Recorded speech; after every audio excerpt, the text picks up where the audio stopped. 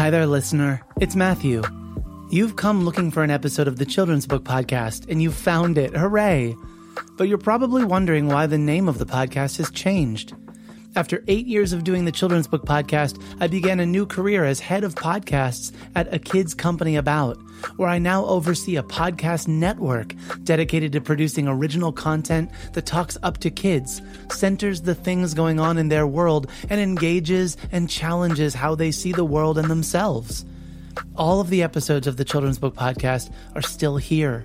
But now, if you're subscribed, you'll get new episodes of Worth Noting, a kids podcast about current events, hosted by me. Something for you and the young people in your life to enjoy together.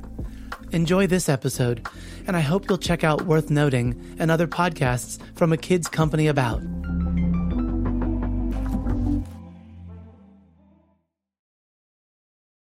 Support for the Children's Book Podcast comes from the Complete Picture Book Submission System.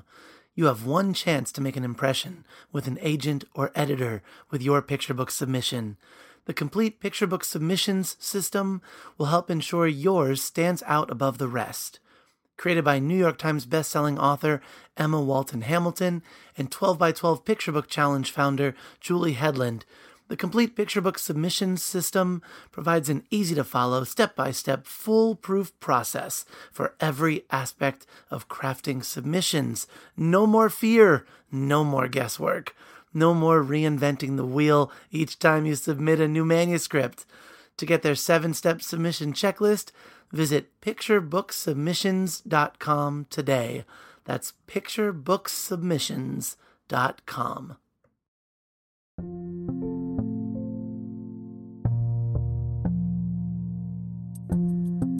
Yeah, there are definitely times where I think about, what would it have been like if I'd stayed in the U.S.? My career is 100% over there. I don't do anything here work-wise, which can be tough. It can be pretty lonely, not having a sort of community of artists around me that I'm working with. Our pact had 2 simple rules. Rule 1, no one turns for home. Rule 2, no one looks back. This is the Children's Book Podcast, episode number 578. I'm your host, Matthew Winner. Today I'm joined by Ryan Andrews, the cartoonist behind the graphic novel This Was Our Pact. This Was Our Pact is about a band of friends determined to see where the lanterns end up after being sent down the river by the folks in their town as part of the Equinox Festival. There's a legend that they turn into stars, but no one has ever actually followed them to see. Where the river and these lanterns lead Ben and Nathaniel is beyond anything you could ever dream. I found Ryan's story to be moving and wondrous and beautiful. It's by far one of the best graphic novels I've ever read, both in its fantastical story arc and also in Ryan's command of color in telling the story. In short, I cannot wait for you and for all readers to experience this story.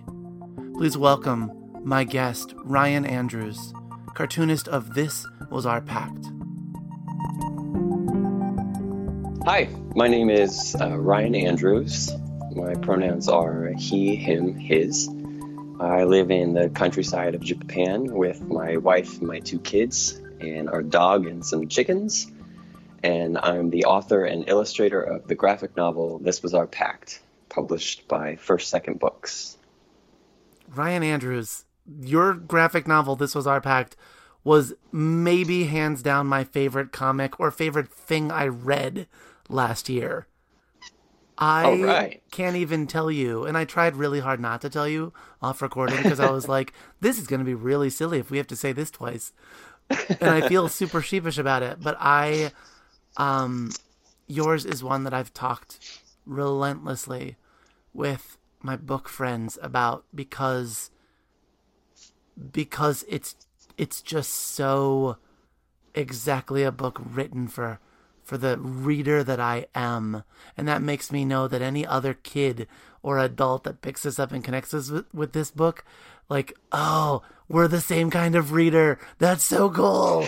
It's scratching a lot of itches that are just so wonderful, from, like, I don't know, love of Miyazaki films to The Neverending Story to, I mean, I don't know, all the things. I take it we're probably about the same age and probably cut our teeth on about the same kind of things.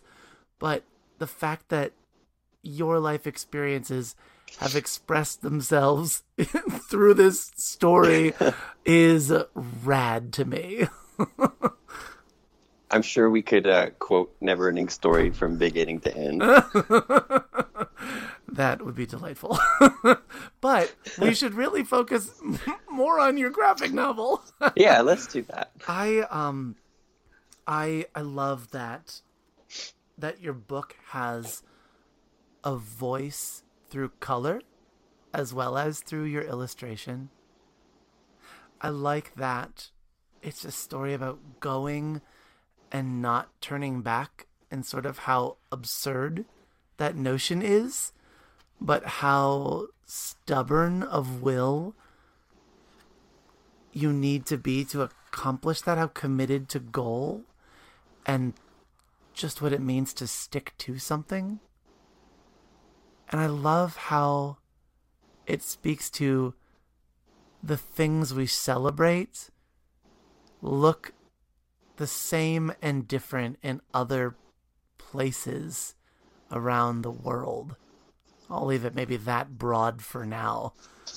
But I think probably the most suitable thing I can do is just to ask you to introduce This Was Our Pact to folks that haven't read it yet. How do you book talk it? That's a tough one. Okay. Kids on bikes and fictionalized creatures. Yeah, pretty much. Okay. So This Was Our Pact opens on a mountain town during the annual Autumn Equinox Festival. And the main event of this festival is where everyone gets together in the late evening to float paper lanterns down the river. And legend has it that once the lanterns float out of sight, they then fly up into the Milky Way to become new stars in the night sky. And this year, a group of kids from school decide to follow the lanterns on their bikes to see if the legend is really true. And to make it official, they form a pact with two very simple rules. Rule 1, no one turns for home. And Rule 2, no one looks back. And I'd say that pretty much sums it up. I think I love how that sums up the book, but also just like the first 15 pages. Right.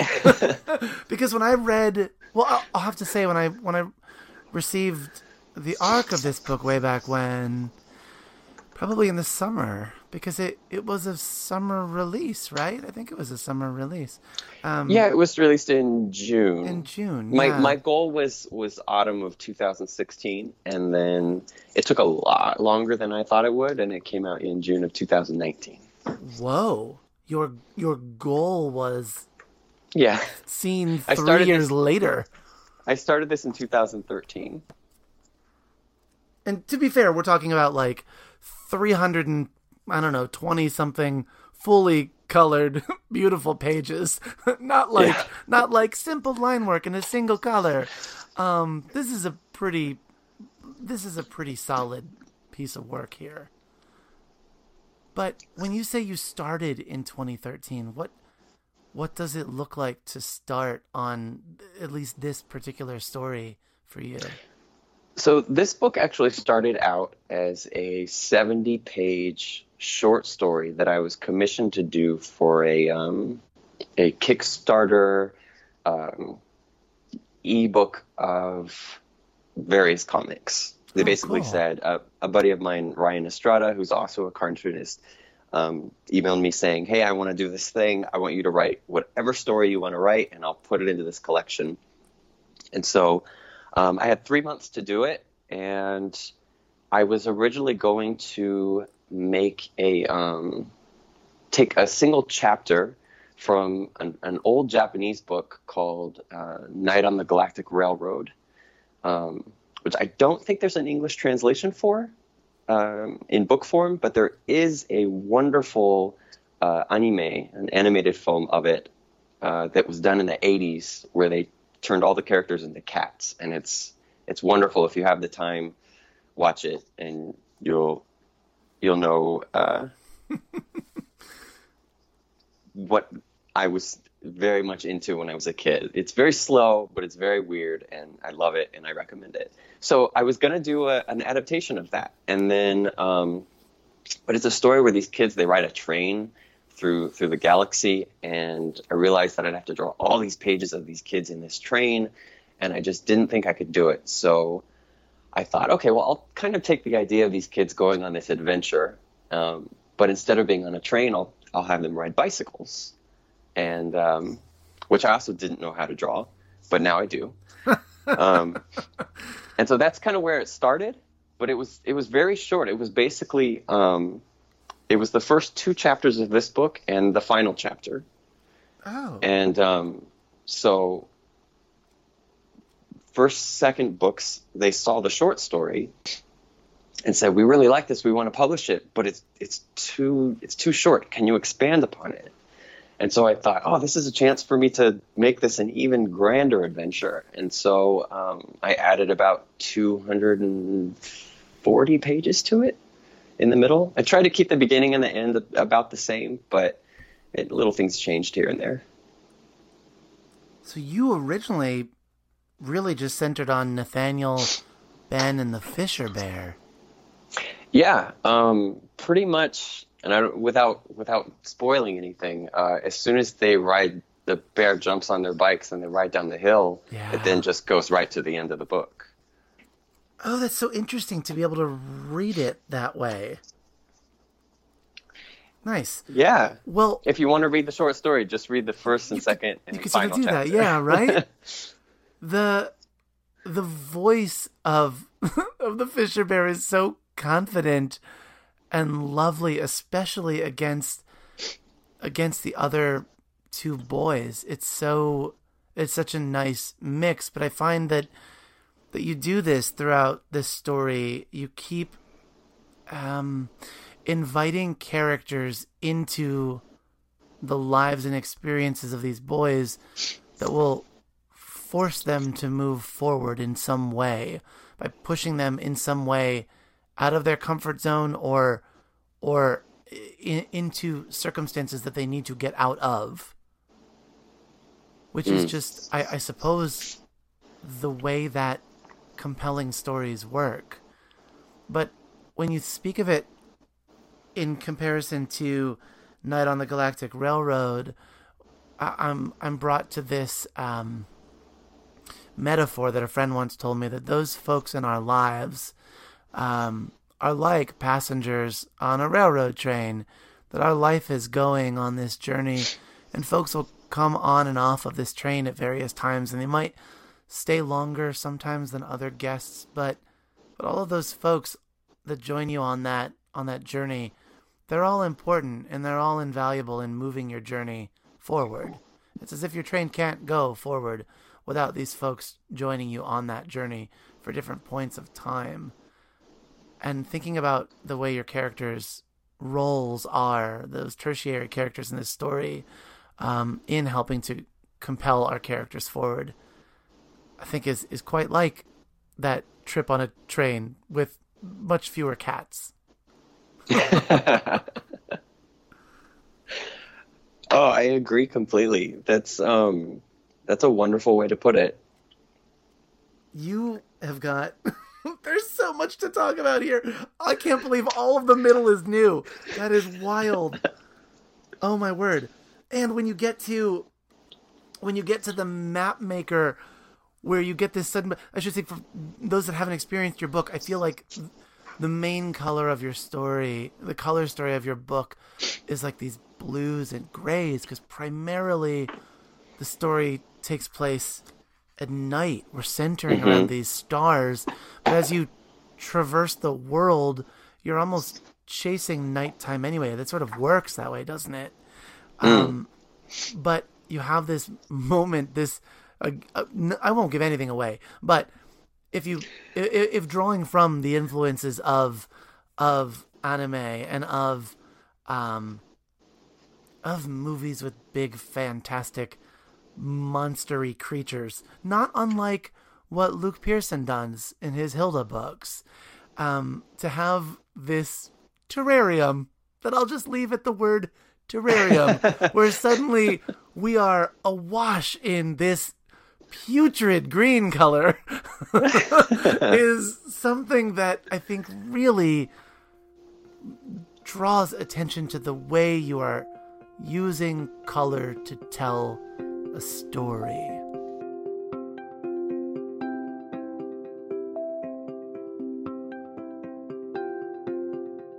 Support for the Children's Book Podcast comes from Storyteller Academy. Learn the art of storytelling and unlock your creative potential with a team of story coaches and published professionals helping you achieve your creative goals. Sign up today at StorytellerAcademy.com.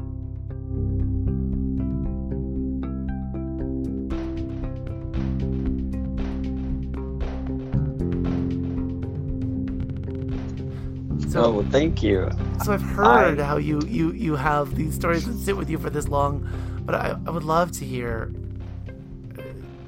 going back perhaps as far as we need to, but where drawing and color became part of your language of storytelling.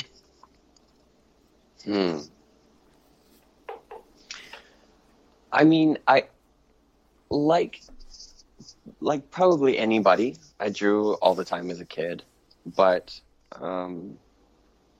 unlike most people, I just never stopped. But I actually didn't. I drew comics when I was a kid, and I had the idea of using my drawings to tell stories. But somewhere along the way, I decided that I wanted to go into animation instead, and then my life took me down all sorts of paths where I eventually decided I wanted to be a farmer in Japan, but ultimately came back to my first love of drawing. And so I started drawing comics when I was really drawing them, 28, I think. But I never had any confidence in color. And so all of my original comics were in black and white. You can see all of them. They're on my website for free. I would use little hints of color here and there, but mostly just one color, like red or pink. I should add, if you want your kids to read them, maybe read them first and decide if you're okay with your kids reading them. They're not adult in nature, but they weren't written for kids. They weren't written with kids in mind. So just I've been warned. Yeah. Okay. It's nothing horrible, but everyone has their different things that they wouldn't want their kids to see. So maybe read them first. But with This Was Our Pact, the original short story was in black and white.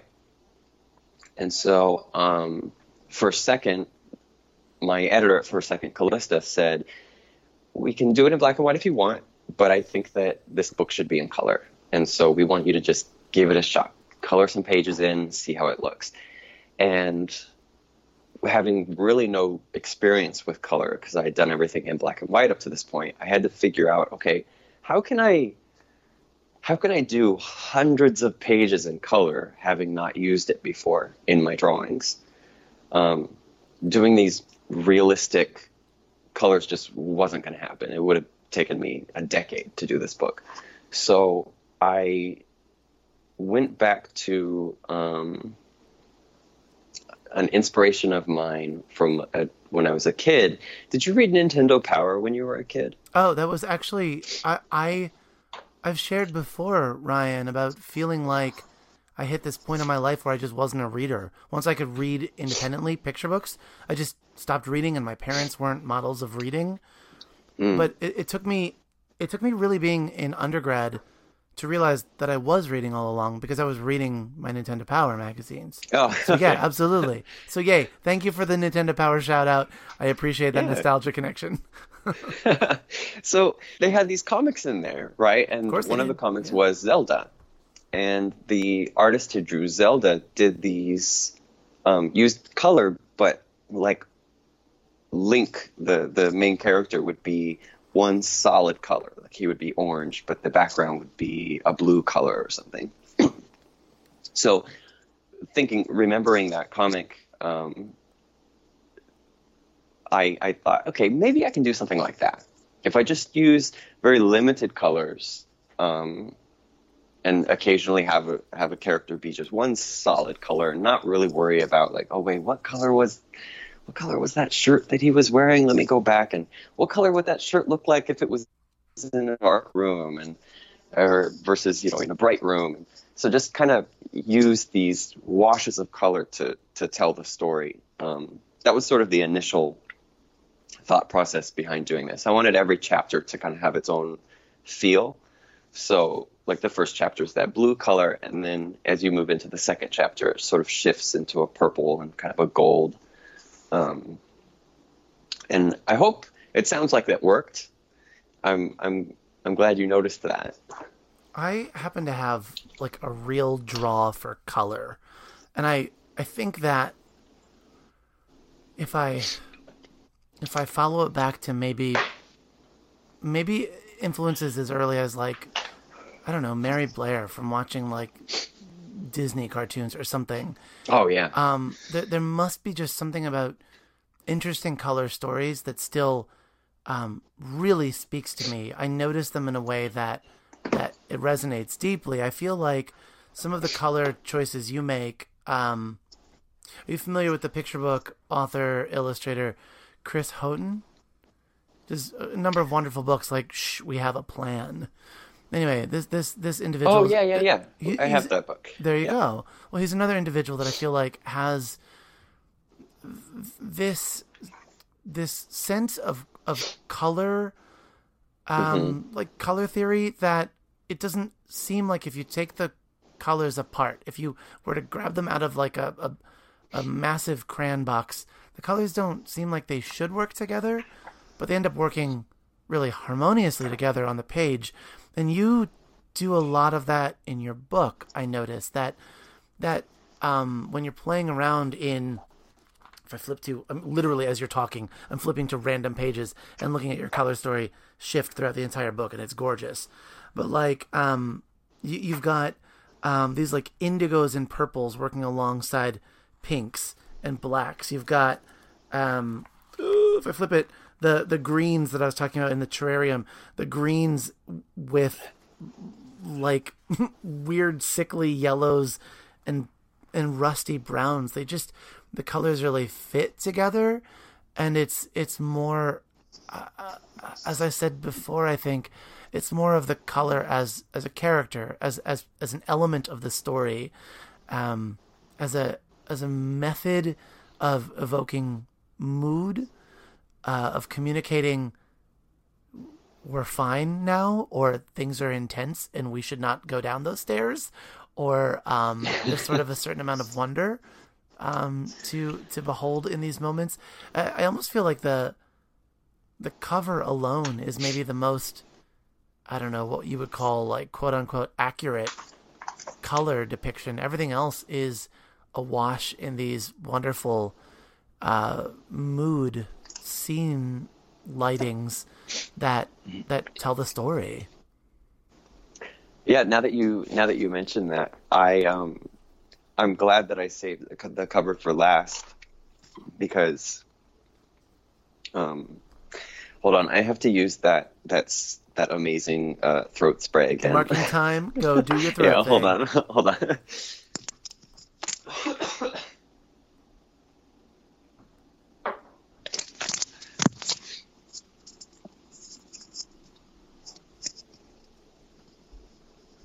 I could feel my voice fading.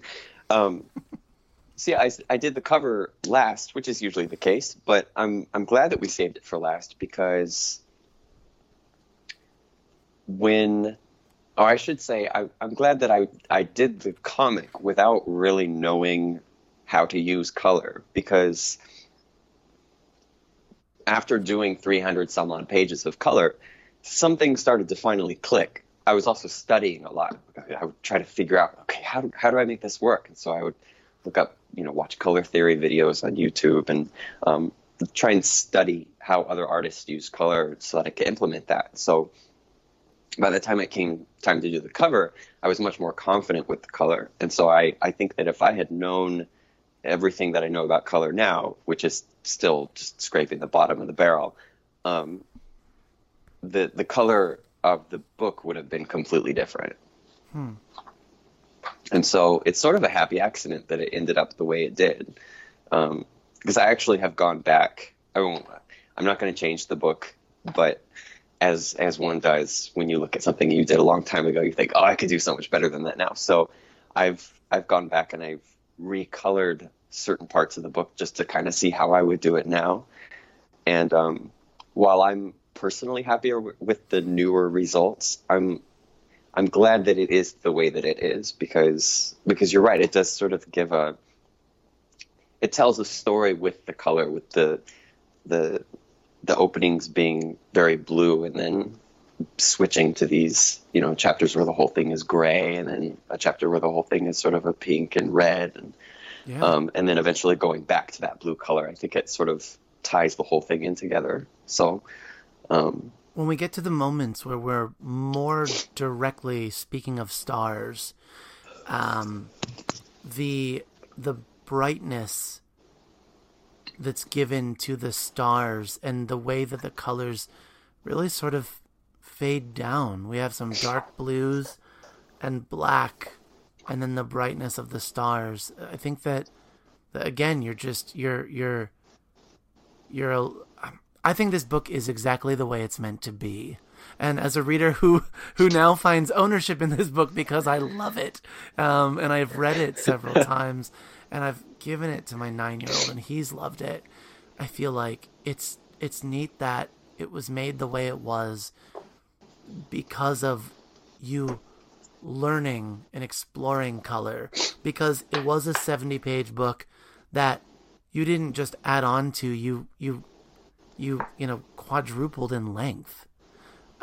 It was all of sort of the right things happening the way that they were meant to. And then the next book you're working on, Ryan, can have whatever influence of what you've learned already. That's what the journey is all about, right?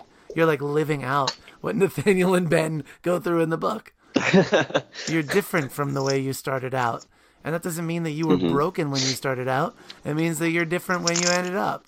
And that's all right. I think that what I want to ask is when you were thinking of this story, when it was 70 pages, when you could do whatever you wanted, and when Fisher Bear, this bear with this gigantic basket on his back and this confidence that doesn't quit, when you were starting out there, I would love to know a little bit about how the story went forward, how you took this world that we know and made it a world inhabited by such imaginative and wonderful creatures and universes that felt like they felt like you were speaking so much truth into them that they just might actually be true of the world we know now. I wonder what it meant for you to tap into that sense of curiosity or fantasy or whatever you want to call it when you were writing this story. What itches were you scratching when you were writing this? There's something that you said that I'm so happy you noticed, and it was that there's all these different cultures in the book, and they all have their own way of celebrating things. Growing up in the U.S. As a small child, in a predominantly a white neighborhood, I wasn't exposed to a lot of different cultures. It wasn't until moving up to San Francisco area later on in life that I started seeing that, oh, there's all these different ways of living, and there's different ways of thinking. And then ultimately coming to Japan and really seeing, being in a completely different world, and seeing the way that the Japanese culture looks at the same things that uh, I was looking at in the U.S. The different ways things are celebrated, the different ways New Year's is celebrated, the spring equinox. Last night, we celebrate the first day of spring on the Chinese calendar, which was yesterday. And even though it's still cold, it's technically the first day of spring according to the Chinese calendar. And so here we put on masks. The parents put on these ogre masks, oni. It's called an oni. It's basically an ogre.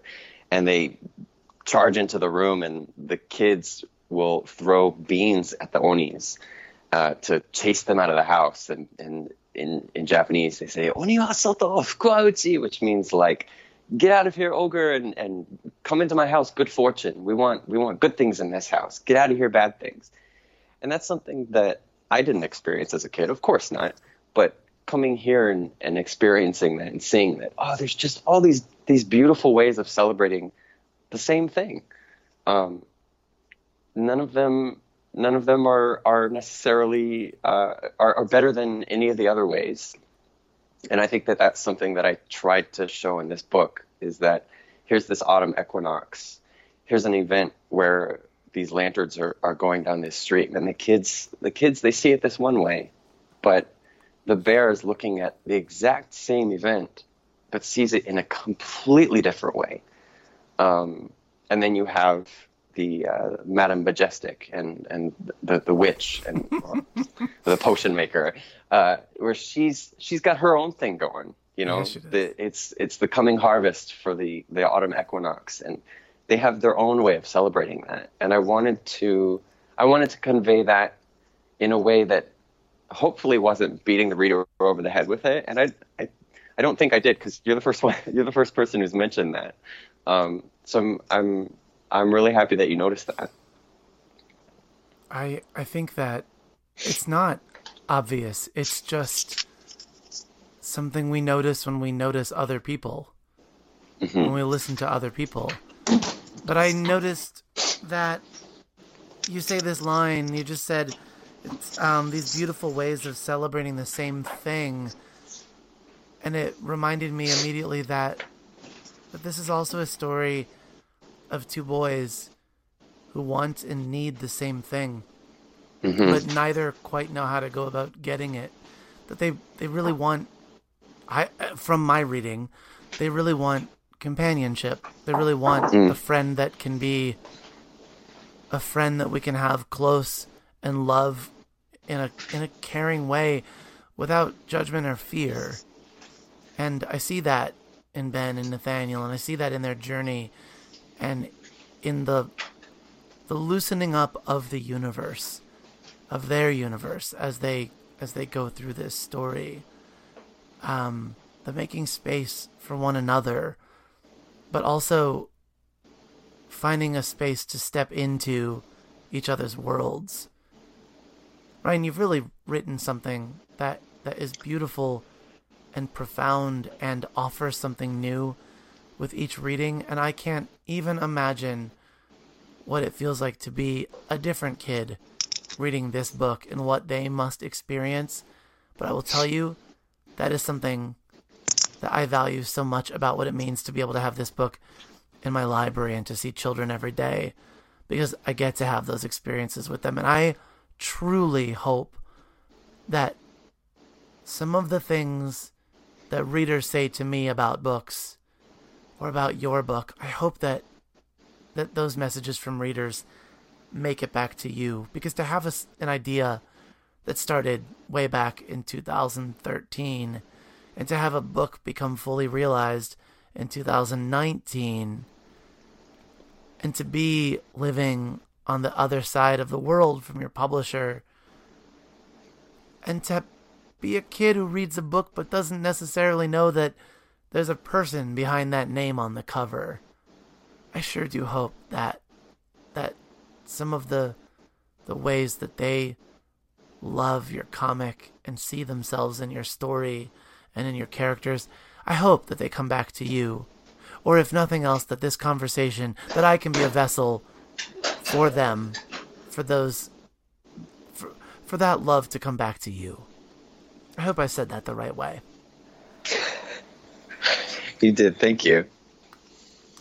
I feel like, as in many good conversations, that we have a lot we can still talk about, and it's best to leave those things not talked about so that it gives us an easy opening for the next time you and I talk, because I have a feeling that that's going to be something in our future, and I really appreciate that. But for now, Ryan, I want to give you an opportunity to speak directly to those readers, because so many of us that listen to this podcast do work directly with readers and do have the great privilege of putting a book in a child's hands. And so I want to ask you for your words so that we can also give them your words. So, Ryan, I will see a library full of children tomorrow morning. Is there a message that I can bring to them from you? I would say, don't be afraid to set off on an adventure. Just make sure you bring a good book along.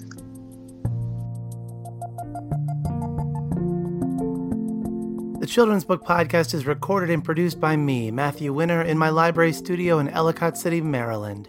You can subscribe to the podcast and access the archive of over 550 episodes at MatthewCWinner.com/podcast. Our theme music is by Poddington Bear, care of the Free Music Archive.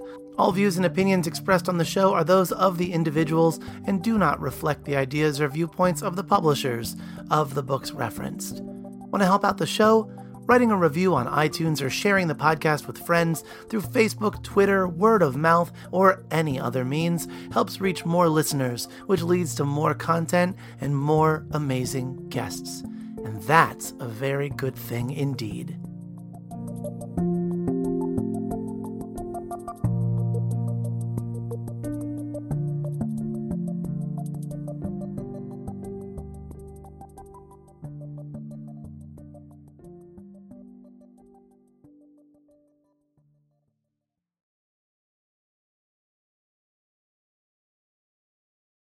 We know you value what you put in front of your kids, especially when it comes to screens and podcasts. That's why we're excited to share a new podcast from our friends at Sleepiest, creating bedtime stories to help your kids fall asleep fast. Hello, Abby here. If you've got children and find bedtime's a struggle, I'd like to tell you about Coco Sleep, a children's story podcast designed to make bedtime a dream. Coco Sleep turns a chaotic bedtime into cozy bonding time. The stories are delivered in a pace that gently slows. Rumour has it that no one's ever heard an ending. So search Coco Sleep on your favourite podcast app and let's make bedtime a dream. That's KOKO Sleep, and I'll see you there.